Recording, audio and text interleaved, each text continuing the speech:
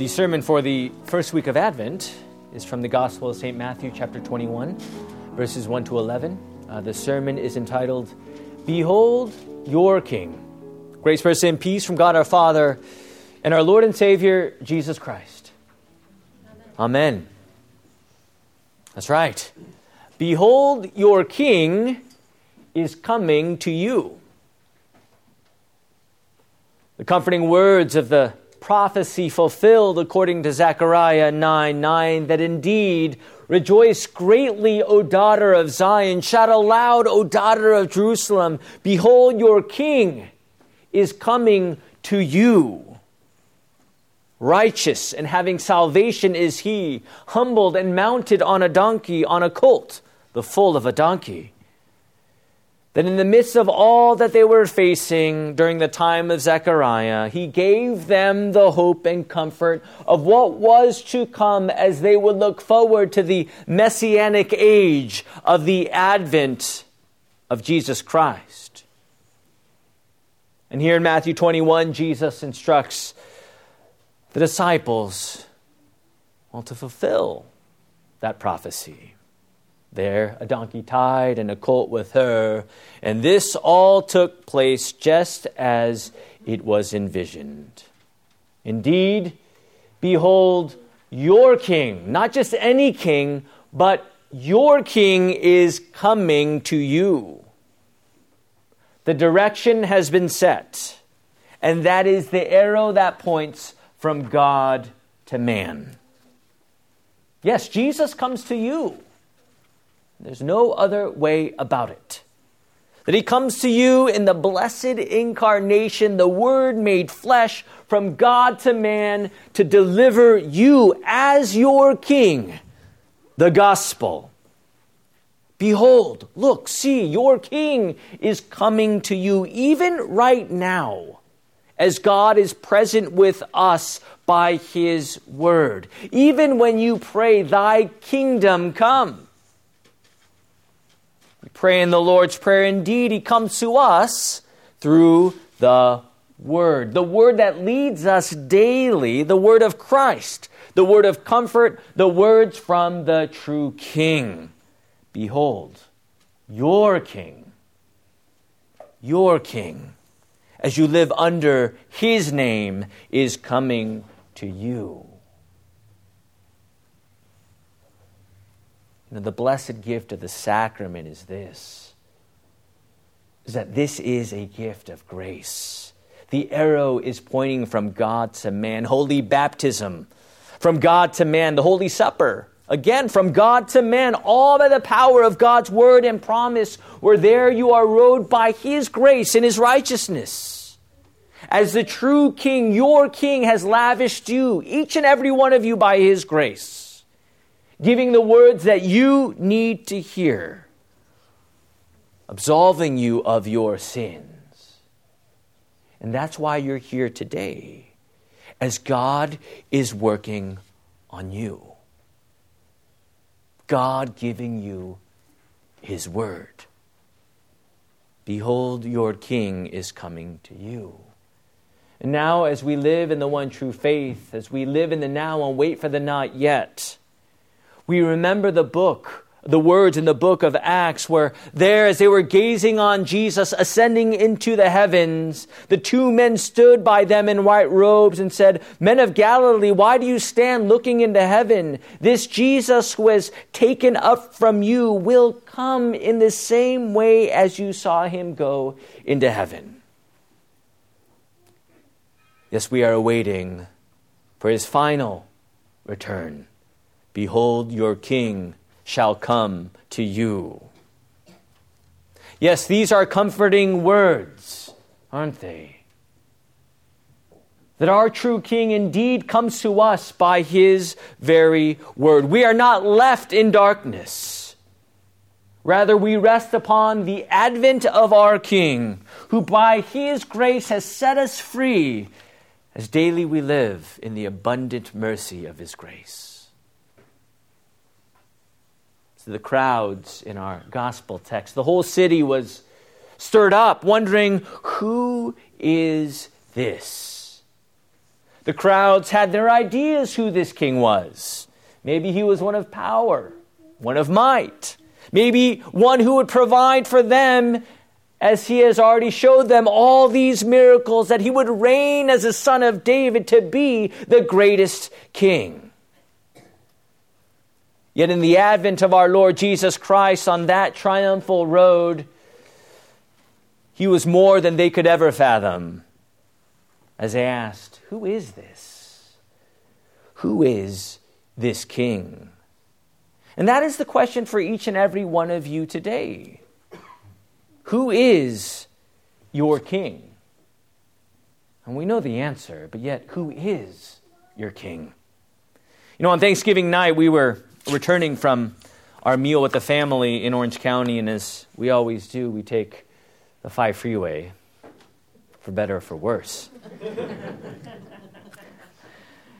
And going back northbound, Thanksgiving night, you would assume, no traffic at all. What could go wrong? But there we were met with some heavy traffic, and I assumed it was a traffic accident or some type of road hazard of some kind. And as we were driving near, I realized, that's right. It's after Thanksgiving, and the pre-Black Friday sales have begun. And there at the outlet mall there on the 5 freeway, all these cars from north and south were all trying to herd into this one exit. That's right. It always reminds me, that's right, who is this king? What is this season all about? Right? For many, it is confined to the commercial aspect of this, as the world would call it, holiday. The preparations, the busyness, the material.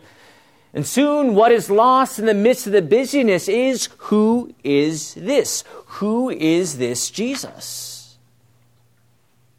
Yet for us, it's so good to see everyone here today as we gather together in this season of Advent, the start of a new church year. It's a time to, as any new year is, to restart, renew, refresh, and meditate upon what Christ has come to do. That is the season of Advent. Yet we find ourselves so busy doing everything else. So focused and fixated we become on everything but the Word. And quickly we find ourselves distracted by the world, the flesh, and even the evil foe. And this is the devil's ploy, isn't it? First, he distracts you from the Word. Little by little, the shift happens, and slowly but surely, the priorities change. The idols are crowned to be king in your life. And rather than thy kingdom come, thy will be done, our nature says what? My kingdom, my will. And soon we find ourselves caught up in the noise of this season, caught up in our sin, caught up in our idols. That is the question for each and every one of you today. Who is your king? Who do you bow down to? Where do your allegiances lie? Does your crown belong to all the idols? Who is your king? Is it the Word? Or is it the world? Is it faith? Or is it your covetous flesh? Is it Christ? Or is it your own priority or time schedule? Who is your king? St. Paul writes in our reading from Romans today, but put on the Lord Jesus Christ and make no provision for the flesh to gratify its desires. This is the tension that we face in this life. Gratifying our desires. Who is your king? And thus, as we look in the mirror, as we see this word for what it truly is, there we repent. Our Lord says, behold your King. Not just any king, but Christ, who is your King, who comes to you, for there is no other way but from God to man. It is God who works your grace. It is God who gives you his mercy. And this is the only way it is. All contingent upon our Lord. Behold your King. We didn't make him king. We didn't earn his kingship. No, he is our King. For we are sinners. We cannot make an ascent to God. We cannot make the climb to salvation. But everything is rooted in Christ's advent for you. This is your Lord. His love for you, how deep, how tall, how broad, how wide. As he sent his Son, the true King, to be the one who not only makes his way into the world, but to be in the world, to head to the cross, to fulfill the sacrifice for all your sins. This is what your King, behold your King, does for each and every one of you. He sheds his blood willingly for you on that very cross to forgive you of all of your sins. This is the word that you need to hear. Behold your King. This is what he has come to do, to make you alive, to save and rescue you from sin and death, the disease that we cannot remedy ourselves. You cannot overcome sin and death. We cannot rescue ourselves, no matter how good we think we are. We need the true King.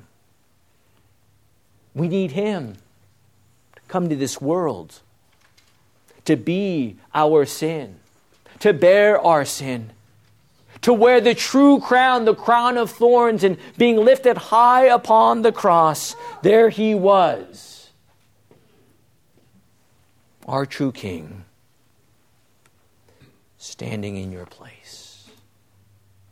This is your King. Not the one who just sits from afar and says, yes, you figure it out. You make the climb. You pursue perfection. No, this is our King who swoops low, mudding himself into this humanity and dying the death for sinners. Oh, yes, he died for us. But yet death would not overcome him, but rather he would overcome death. As he would rise on the third day, giving us the great comfort, knowing full well that we have eternal life. This is your King. This is what he delivers to you. Behold, look, see. And that is why you are here, hearing the words of Christ. Hosanna, Hosanna, blessed is he who comes in the name of the Lord. Hosanna in the highest. Lord, save us now. That's what that means. Save us, rescue us, comfort us, grant us your promise and deliverance. And that's what he has done. Not a day goes by that we will ever say, I can do this myself. I don't need to hear the word. I can do this myself. No, behold your King who finishes your faith for you. And here we are gathered together. As you've been busy all week doing all the different things that God has called us to do, here we rest in the forgiveness of Christ. Because Christ is your King. That's how you know you are forgiven. All the doubts, all the uncertainty. Look, this is what your King has done. This is what he has come to do for you. For you. Behold your King. And as Jesus says in Matthew 28, behold, I am always with you until the end of the age. This is your King. This is the Christ, the Son of the living God. Amen. May the peace of God, which surpasses all understanding, guard your hearts and minds in Christ Jesus. Amen. Amen. Thanks for listening to the Sunday Sermon from Faith Lutheran Church in Moorpark, California. For more information, visit us on the web at faithmoorpark.com.